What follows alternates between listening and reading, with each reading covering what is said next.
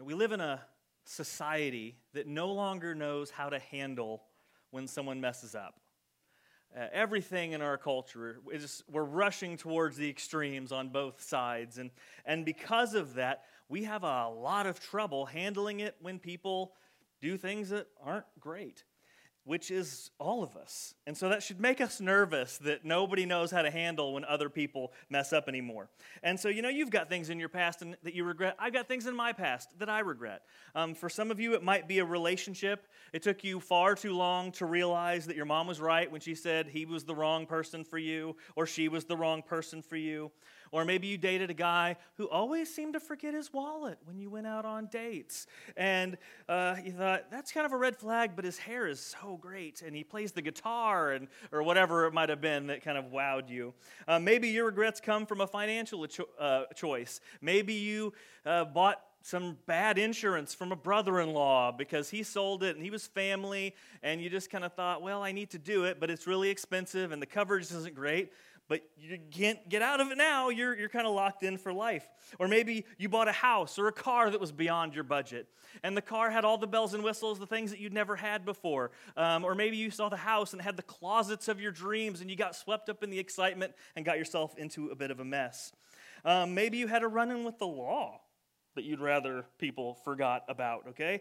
Because it was a long time ago, you say it was back in college, and besides, my friends dared me to do it, and you gotta come through on a dare, right?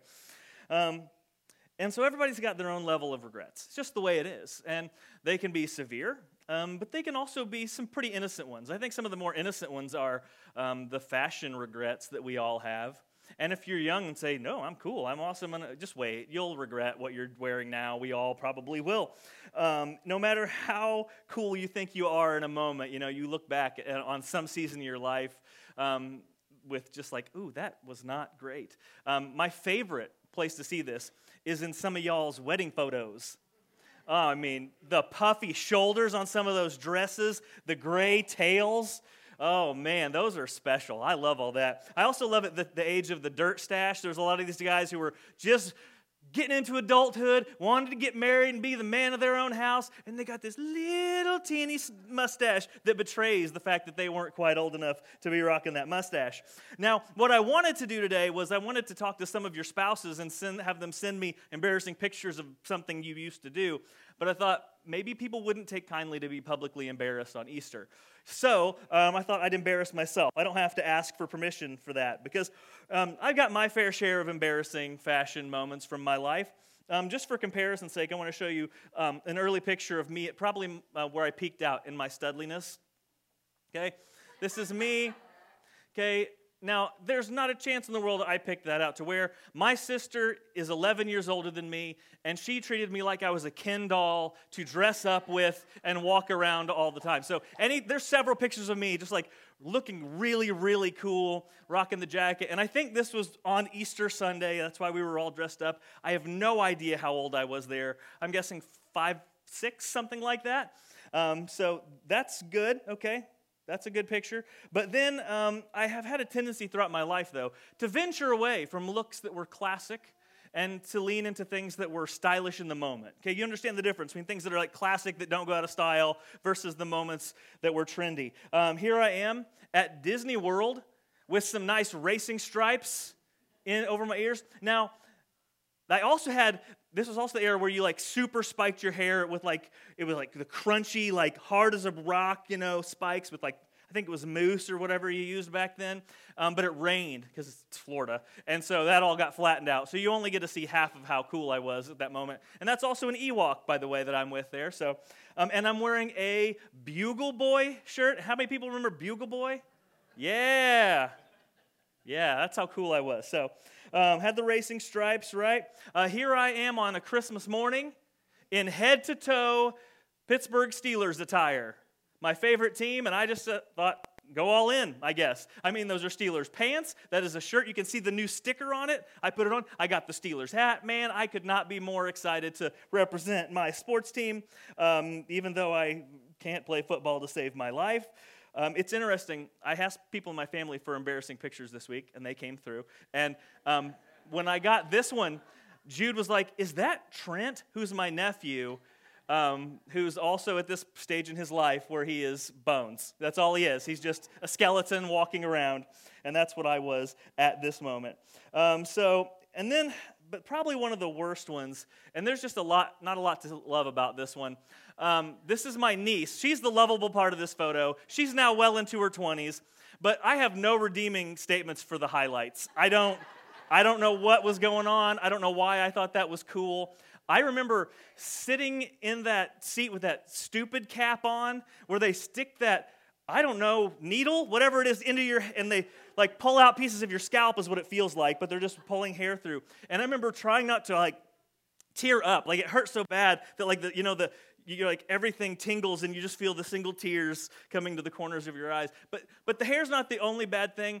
Those pants, those were the first pants I'd ever seen, they zipped off. You know, they were pants and they turned into shorts. And I thought that was so cool that they could transform from one thing into the other. But they were so short and that's why you can get a hint of that like very white thigh peeking through there. But in case the highlights weren't enough for you, at one point I went full on blonde. Yeah, right? Oh man, and I'm kind of glad this is like one of the only pictures of me blonde because at least there's a little bit of muscle showing in there, you know? Not much. Again, I was just a walking skeleton for most of my life, but so, I mean, I don't know why my hair fell out earlier or anything. That's weird. I'm sure there's no connection at all, right? Right, so, but those are innocent regrets, right? We can laugh about them. There was a season of my life where I didn't think anything like that was funny, you know, and I hid all those pictures away. But, you know, now you get a little older and you look back and you laugh at yourself. But whether it was an innocent regret, like, you know, you had the big 80s hair that you loved and, you were putting holes in the ozone every time you got your hair ready and sprayed it down, or whether you wore a leisure suit. Did anybody have a solid pastel-colored leisure suit? Bob. You still got it, don't you, Bob? Ah. Yeah. It was yellow. Ooh, yeah. What a good, man, that would have been a good Easter Sunday suit to wear, that would have been a good one. I found one in high school. We had like a 70s day or 60s day, I forget what it was, and I found one of my mom's friends' husbands still had a baby blue leisure suit, and it was a beauty. Jim had one? Well, if you got any pictures of that, I'd like to see them. If you can dig them up, right? Yeah. There you go. I love that. But like I said, some of them are innocent like that. But some of the regrets in our life go deeper, and they are more cringy than that. You know, I look back on my past, and I have those things that just they make my heart ache when I think about them. I regret the way that I used to view and treat girls when I was younger. I regret the years I let my anger control my behavior. I regret the times I let pride and selfishness lead me to neglect doing what was right. You know, because maybe somebody needed help or there was something I could have given to somebody in a moment, but it would have interrupted how I wanted my life to go, and so I just carried on with my merry way. I regret the way in high school I used to make fun of people because my philosophy was, if I can make people laugh at you, then they can't be laughing at me. And you've got yours. I've got mine. You've got yours. Maybe your past is something to do with addiction. And maybe it's a relationship that you just didn't care for like you should have, and it fell apart. Maybe you spent more years concerned with your kids' sports and their GPA than how they were doing as a person. And now the relationship that you have with your older kids is broken and marred in some ways by your past behavior. Whatever it is, we've all got these regrets that we carry with us every day through life. And that's a problem because, especially if you're going to look at how our culture says to handle the times you messed up. Because it's way, way messy the way our culture handles it right now. And our culture, again, we rush to the extreme, so we've only got two ways our culture handles this stuff anymore when you mess up. First way is all justice, no grace. You've done wrong and you need to pay for it. You messed up and you need to suffer the consequences of your actions. The most obvious way you see this play out is with celebrities and the cancel culture, so-called cancel culture that is used a lot and talked about a lot, okay? Cancel culture is based on the good idea, I think. It's an overcorrection of the fact that for years people in power and celebrities could really get away with anything. You know, they could drunk drive and run over a whole family of people and get 2 weeks community service, and people were like, oh, it's not fair, that's not right, that's not good. And so now we've kind of overcorrected to where there's now all justice, no grace. And again, it's built on that idea of you've done something wrong, and you need to be held accountable. It's built on this natural idea, this understanding that we all have that there needs to be some justice in the world. And it's gotten to the point, though, with the extremes that now it's like, did you say something dumb 12 years ago on social media? Sorry, you're done. Have you grown as a person? We don't care. You did something wrong, and now you've got to pay for it. And so there's no redemption when it's all justice and no grace. But the other side that we handle it is the opposite extreme, which is all grace and no justice. This is the mindset that you look at somebody and you go, well, everybody has bad days. Well, yeah, anybody can be made to look bad if you take one little snippet of their life out of context and you play it over and over again on social media or in a 24-hour news cycle. Yeah, sure, they're probably not a bad person. Or I love it when people are like, yeah, they did something bad, but they're just so talented. So it's just let them go so we can still be entertained by their movies and music or their career in politics, whatever it might be. And, one of the interesting things that I have noticed over time, the last number of years, is that as we've rushed to the extremes of how to handle when people mess up, what's weird is you very rarely find people that are all justice across the board, and you rarely find people that are all grace across the board. Instead, we tend to handle all justice and hammer down this, iron fist of justice, or we let people totally go off scot-free, depending on who the person is. And do we like them? How do we feel about them? Do they agree with us on things? Are they a person who fits into the tribe that we would say that we belong to? And so it's very inconsistent in the ways that we are handling mess in people's lives. The easiest place to see this is politics. Hardcore Republicans will excuse the behavior of any Republican candidate or political position. Hardcore Democrats will excuse any Democrats' behavior in their political position. Hardcore Republicans think every Democrat needs to be in jail with a life sentence for, putting too many stamps on something that they put in the mail. And hardcore Democrats, think Republicans ought to all be in jail for the way they voted on an issue 5 years ago. It's just like, it's funny how we can be so hardcore in one direction, and then 1 second later, we're like, oh, don't worry about it. It's fine. We can go both ways in this. And so we live in a culture of extremes where justice and grace, which is weird that we go all in on one or the other, but then we hand it out so unevenly. And it's become this weird culture where some people are held to such ridiculous lengths of accountability, and some people still get to go away scot-free depending on how our society feels about them. Now, in this really angry moment of culture that we live in, I think Jesus offers a very refreshing and more appropriate alternative.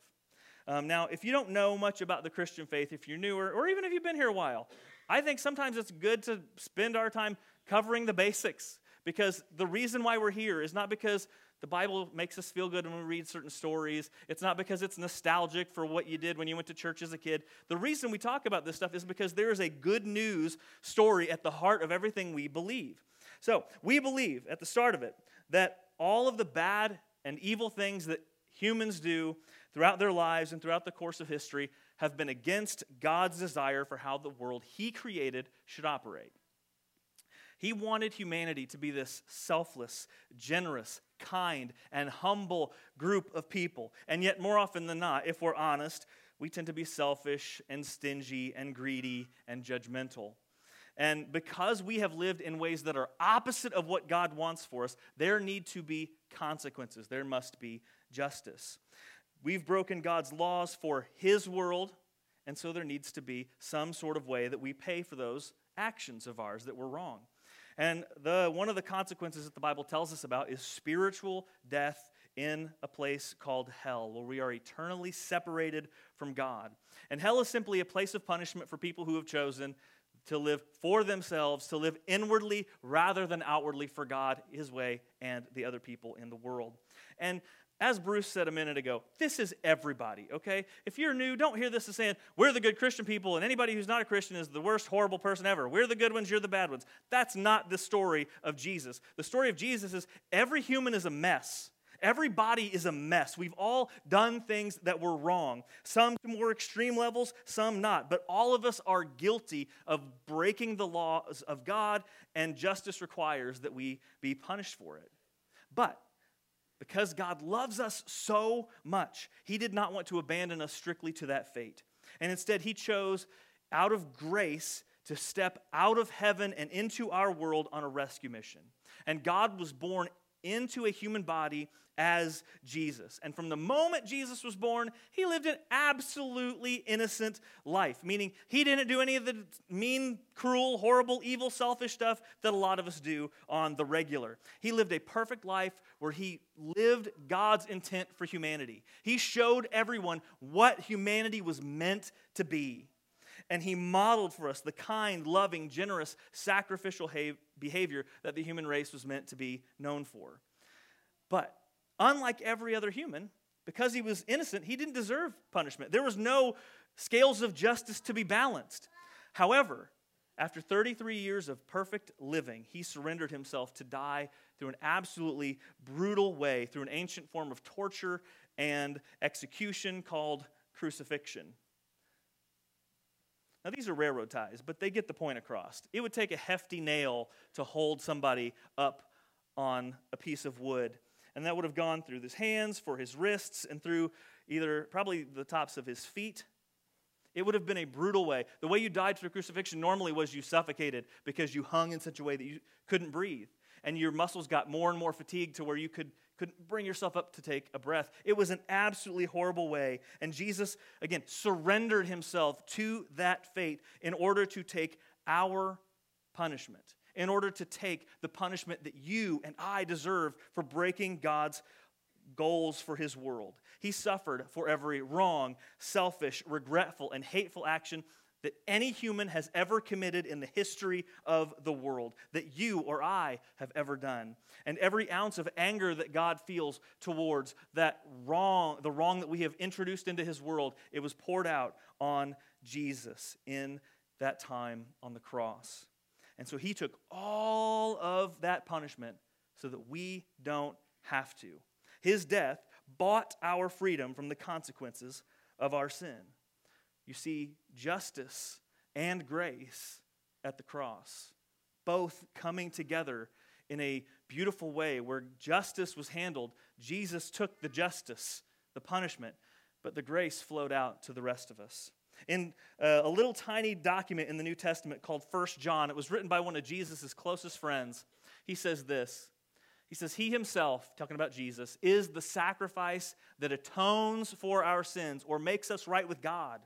And not only our sins, but the sins of all the world. The power of what Jesus did on the cross was that he didn't just suffer for me or you, but this amazing sacrifice somehow covered every wrong that had ever been done, every imbalance of justice. And then on the third day, he rose. He did not stay dead. He came back to life. And whereas his death makes it possible for us to be forgiven, his resurrection declares his victory over the sin that has hung on to the human race for so long. He broke the hold of death that you and I deserve for the wrongs of ourselves. And he shows us the hope that if we are reunited to God our Father through a relationship with Jesus, then we too will be resurrected one day. He kind of was the first. He paved the way towards resurrection, that after death, we also get to rise and be with Jesus. In another New Testament document, a church planner and pastor named Paul wrote a letter to a church called Corinth, and he says this. He says, "But in fact, Christ has been raised from the dead. He is the first of a great harvest of all who have died," meaning he went first to resurrection. We will all follow one day, those who are in Christ. He says, "So you see, just as death came into the world through a man, now resurrection from the dead has begun through another man. Just as everyone dies because we all belong to Adam," meaning we've all followed in the path of Adam and Eve from Genesis chapter 3, where they messed up in the very beginning, and we've all followed suit. Now everyone who belongs to Christ will be given new life, different life. And whereas our culture says you've messed up and you're done, we're done with you, Jesus says, no, I know you've messed up, And I know that that must be answered for. And I know that you need forgiveness and grace, that there's restoration. Jesus offers something our culture doesn't. It reckons with the sin, but it offers us a path to be restored. And unlike our culture that sometimes looks at huge, horrible things that people do wrong and just says, don't worry about it. They've got enough money. We'll just let them buy the right people off. They're got enough talent. We'll just let that slide. Or they're my buddy. They're my friend. So I'm not going to bring it up anymore because I don't want to lose the friendship. Whereas our culture tends to let a lot of stuff slide. The gospel of Jesus doesn't do that. Because the cross, in all of its horror, in all of its pain and death, it shows the huge cost that sin requires. It shows that the high cost of the evil that God desires. And so Jesus doesn't just forgive us and say, okay, let it go. No big deal, buddy. You just go on your way. We're all friends. No, he also helps us to understand that sin is wrong and it's a problem, and we need to, one, have it dealt with, but also change our life as we move forward. And so Jesus talks about giving us this, what are those last two words? New life. Now, there's kind of two sides to this, where the new life starts now, but it's kind of a taste of what is to come. And so he gives us this ability to start changing our lives now, so that it's not just, okay, I came to Jesus and now I just keep on living my merry way and doing whatever I want to do. No, he wants to help us live in a way that is more human in the way that he intended us to be. In Romans, another book written by that pastor and church planner named Paul, he says, how can we who died to sin still live in it? Do you not know that all of us who have been baptized into Christ were baptized into his death? We were buried, therefore, with him by baptism into death, meaning that old part of us can go away. In order that, just as Christ was raised from the dead by the glory of the Father, we might walk in newness of life. There's that same kind of phrase, new life. And so in Jesus, we find this perfect handling of justice and grace and an invitation to be better. And, when we look out into the world and we see all these things that people do, we feel all of this stuff. We do. You look at somebody who does something horrible and you feel that desire. That's not right. This shouldn't stand. They should go to jail forever, or whatever you feel. Or you mess up, or one of your friends mess up, and you feel that desire to show them grace. You say, well, they're a good person and they've messed up, but surely there should be something else in their story beyond this dumb thing they did. And then you look at your own life and you realize the bad that you do, and you want to be better. We feel all of these things mixed in as we handle the imperfections of humanity every single day. And our culture does not know how to handle all of that properly, but Jesus has a way forward in all of it. He wants us to be held accountable for our sin. He wants us to know that we've done wrong and we need a Savior. He wants us to find grace and mercy and redemption through him. And also, he wants us to understand that there is a way for us to be better. And so in our chaotic world, it calls for some people's heads on a platter, and it turns a blind eye to the atrocities of others. But I think Jesus is a much more attractive and healing way forward as it comes to handling grace and justice. And if you've ever felt like a failure, and I'm guessing you've had a moment or two in your life where you felt that way. If you've made mistakes that you felt like you'd never get past, never overcome, if you've struggled under the weight of your past, there is hope in the cross. There might not be hope for you in our culture. It just depends on who you know and if you're connected enough. But in Jesus, there is always hope.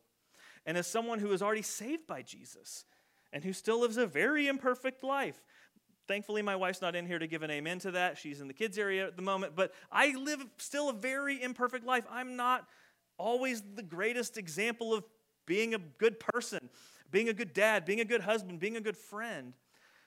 And there's still hope for Jesus for me in the gospel. I still need to come back to this story of the cross again and again and again in my life. Every day we find, though, that there is hope available to anyone through Jesus. And if you're here today, especially if you're newer, because I talk about this quite a bit. And some of you are like, yeah, you talk about this all the stinking time, man. We get it. Jesus, right, okay. But if you're newer and you haven't heard some of this stuff, or maybe you would just say, you're not a Christian. Let me just tell you, I don't think you're here by accident. If you're watching online, I don't think you're watching online by accident. I think God uses friends and random Facebook crossover interactions to draw us to places where we will hear about his amazing story of hope and grace. I think if you're here listening to my voice right now, or maybe you're watching this 2 weeks from now on a Facebook recording that you stumbled across, I think God leads us to places where we will hear about his great hope and love for us. I don't believe that this is accidental. I don't believe in coincidences like that anymore. I do believe, though, that this is maybe God's invitation for you to lean in and learn more about him and a relationship with him. And so if you are at all interested in exploring faith in Jesus, if you are at all interested in just knowing more about God and grace and salvation and what we believe about that stuff, if you just think this alternative that Jesus offers sounds good, or maybe you just say, I got lots of questions. I didn't understand a lot of that. I heard half of it. I got problems with some of what you said.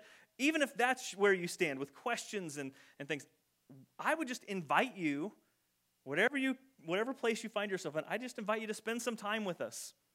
Give us a chance to give you a place to ask your questions. Try joining us on Sundays as we study the Bible and we see what God has to say on a lot of different topics and how it can lead us to as Jesus says, life in the fullest. Life in the fullest. By the way, that's a way of saying that the ways that we tend to live that we think are going to make us happy and great and make everything wonderful, it's not going to get us there. And Jesus knows what it really means to live a full human life. And so we're here every single week, and I want to promise you something.